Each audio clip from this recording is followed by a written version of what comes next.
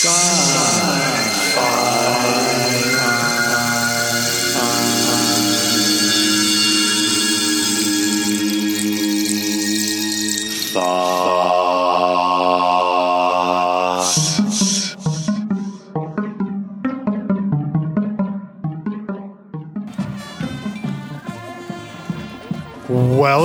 to the 200th episode of Sci-Fi Thoughts. Enjoy the show.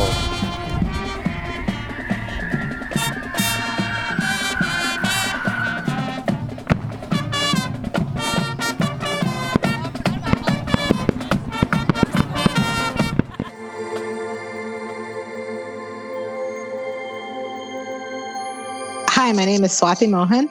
I'm a guidance and control engineer at NASA JPL, and I'm so excited to talk to you about how we do planetary exploration.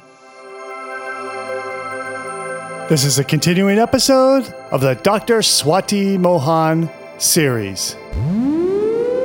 When I was preparing for this interview, I stumbled across a video I was really surprised by. You had a call with the President of the United States. I did. Not a one-on-one call. It was a call that President Biden made to the entire Perseverance landing team. How did that feel? That was just amazing.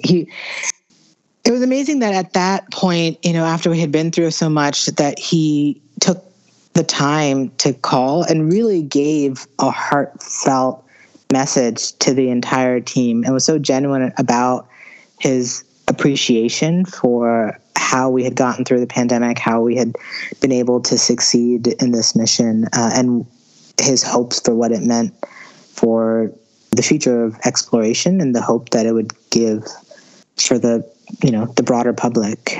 I have to appreciate something about NASA missions and in general space missions is that so much of our news cycle is negative and yet if you switch the channel, if you're watching YouTube and you stop watching current news, about governmental issues or wars, and you start watching NASA or SpaceX or Artemis, you start you're just takes you in a whole different world because you're thinking about something that's out of the box and so far away from that.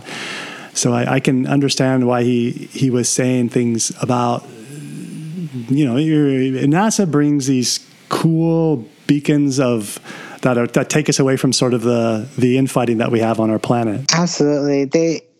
They help to show that the boundaries that we have are things that we've drawn for ourselves, not things that inherently exist.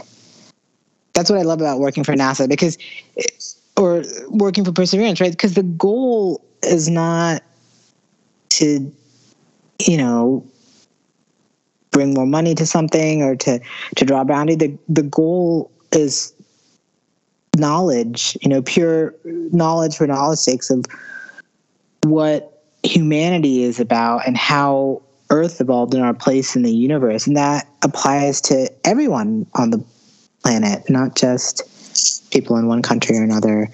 I love the fact that it can be shared like that. It wasn't just shared locally here, it was shared across the world. And I got so many positive feedbacks from people all over the world of how excited they were, even if for us it was middle of the day at 1:00 in the afternoon, but people in different countries stayed up all night at 1:00 in the morning to watch the Perseverance rover. And it was just an incredible feeling to get that sense of community across the entire world, not just here in Pasadena or in the U.S. Pacific, but that camaraderie that it was able to pull together, at least for those 7 minutes of terror. So why don't you talk a little bit about that, 7 minutes of terror? The 7 minutes of terror, yeah. So the 7 minutes of terror is the amount of time it takes for a Mars landing mission to get from the top of the atmosphere of Mars down to the ground safely. So that's what 7 minutes is. The terror is because it takes anywhere between 11 to 13 minutes for signal to travel from Earth to Mars. That's just how fast light travels from the distance from Earth to Mars.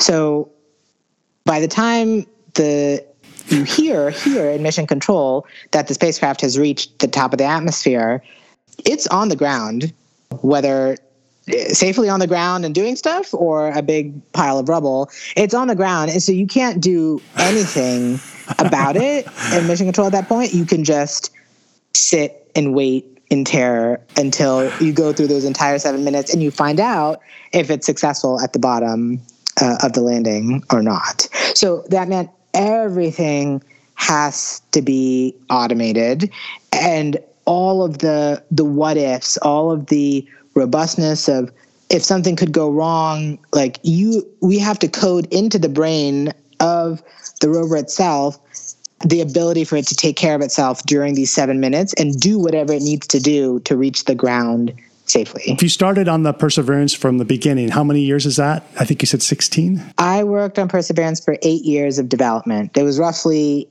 8.5 years from project formulation to landing day.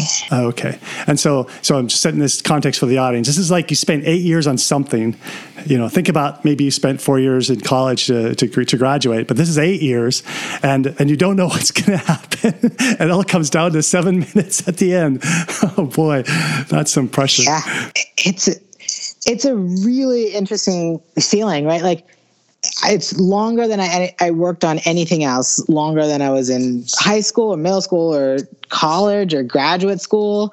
I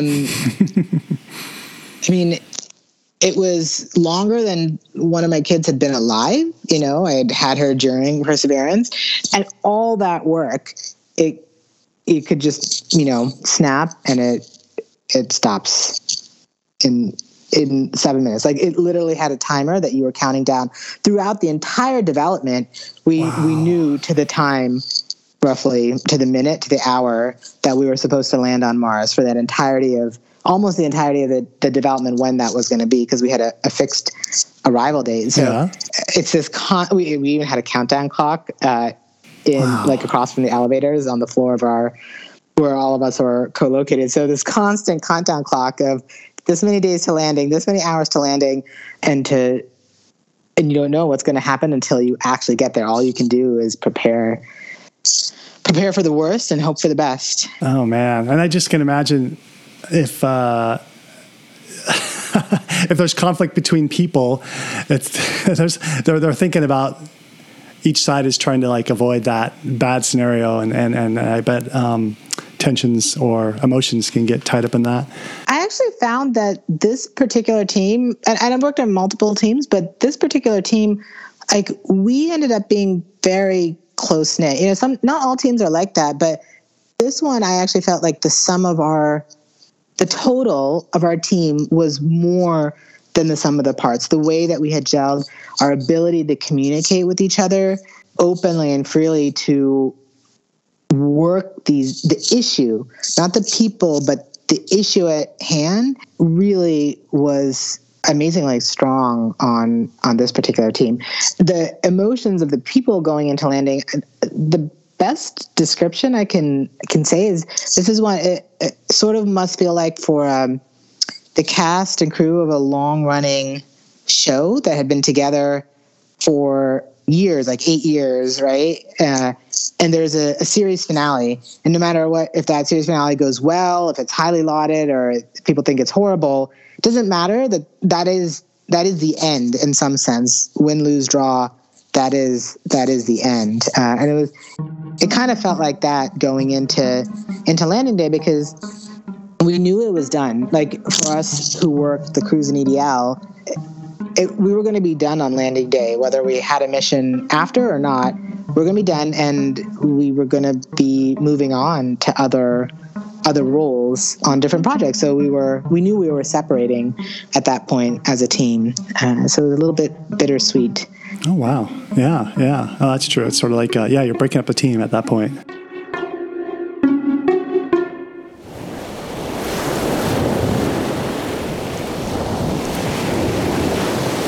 Are you interested in science fiction with a Hawaiian twist? Nafi is a retired pro surfer who works security at a pineapple plant. He falls for a girl who uses him to break security so she can investigate a conspiracy to destroy Hawaii's pineapple crop. Unfortunately, she gets caught. Nafi gets in trouble, and the epidemiologist who's behind the pineapple virus is out to kill them. Honolulu Hottie is a cyberpunk action-adventure novelette set in post-global warming Hawaii. To get this novelette, go to Amazon and search for Lancer Honolulu Hottie. Sci-Fi Thoughts has collected a bunch of show notes. You will find videos of Dr. Swati Mohan talking about her work with some of the past NASA missions. There's also a video of her and her team talking to the President of the United States, and she was on the Kelly Clarkson show. And there's a few others in there too. So where are the show notes? The show notes are right there in your podcast player. If you don't use a podcast player, go back to the webpage where you downloaded this MP3. The Dr. Swati Mohan series started at episode 197. If you missed that episode, you can find it by searching for Lancer Sci-Fi Thoughts Archive. Next episode, more Dr. Swati Mohan. What advice would you give to others who dream of working at NASA?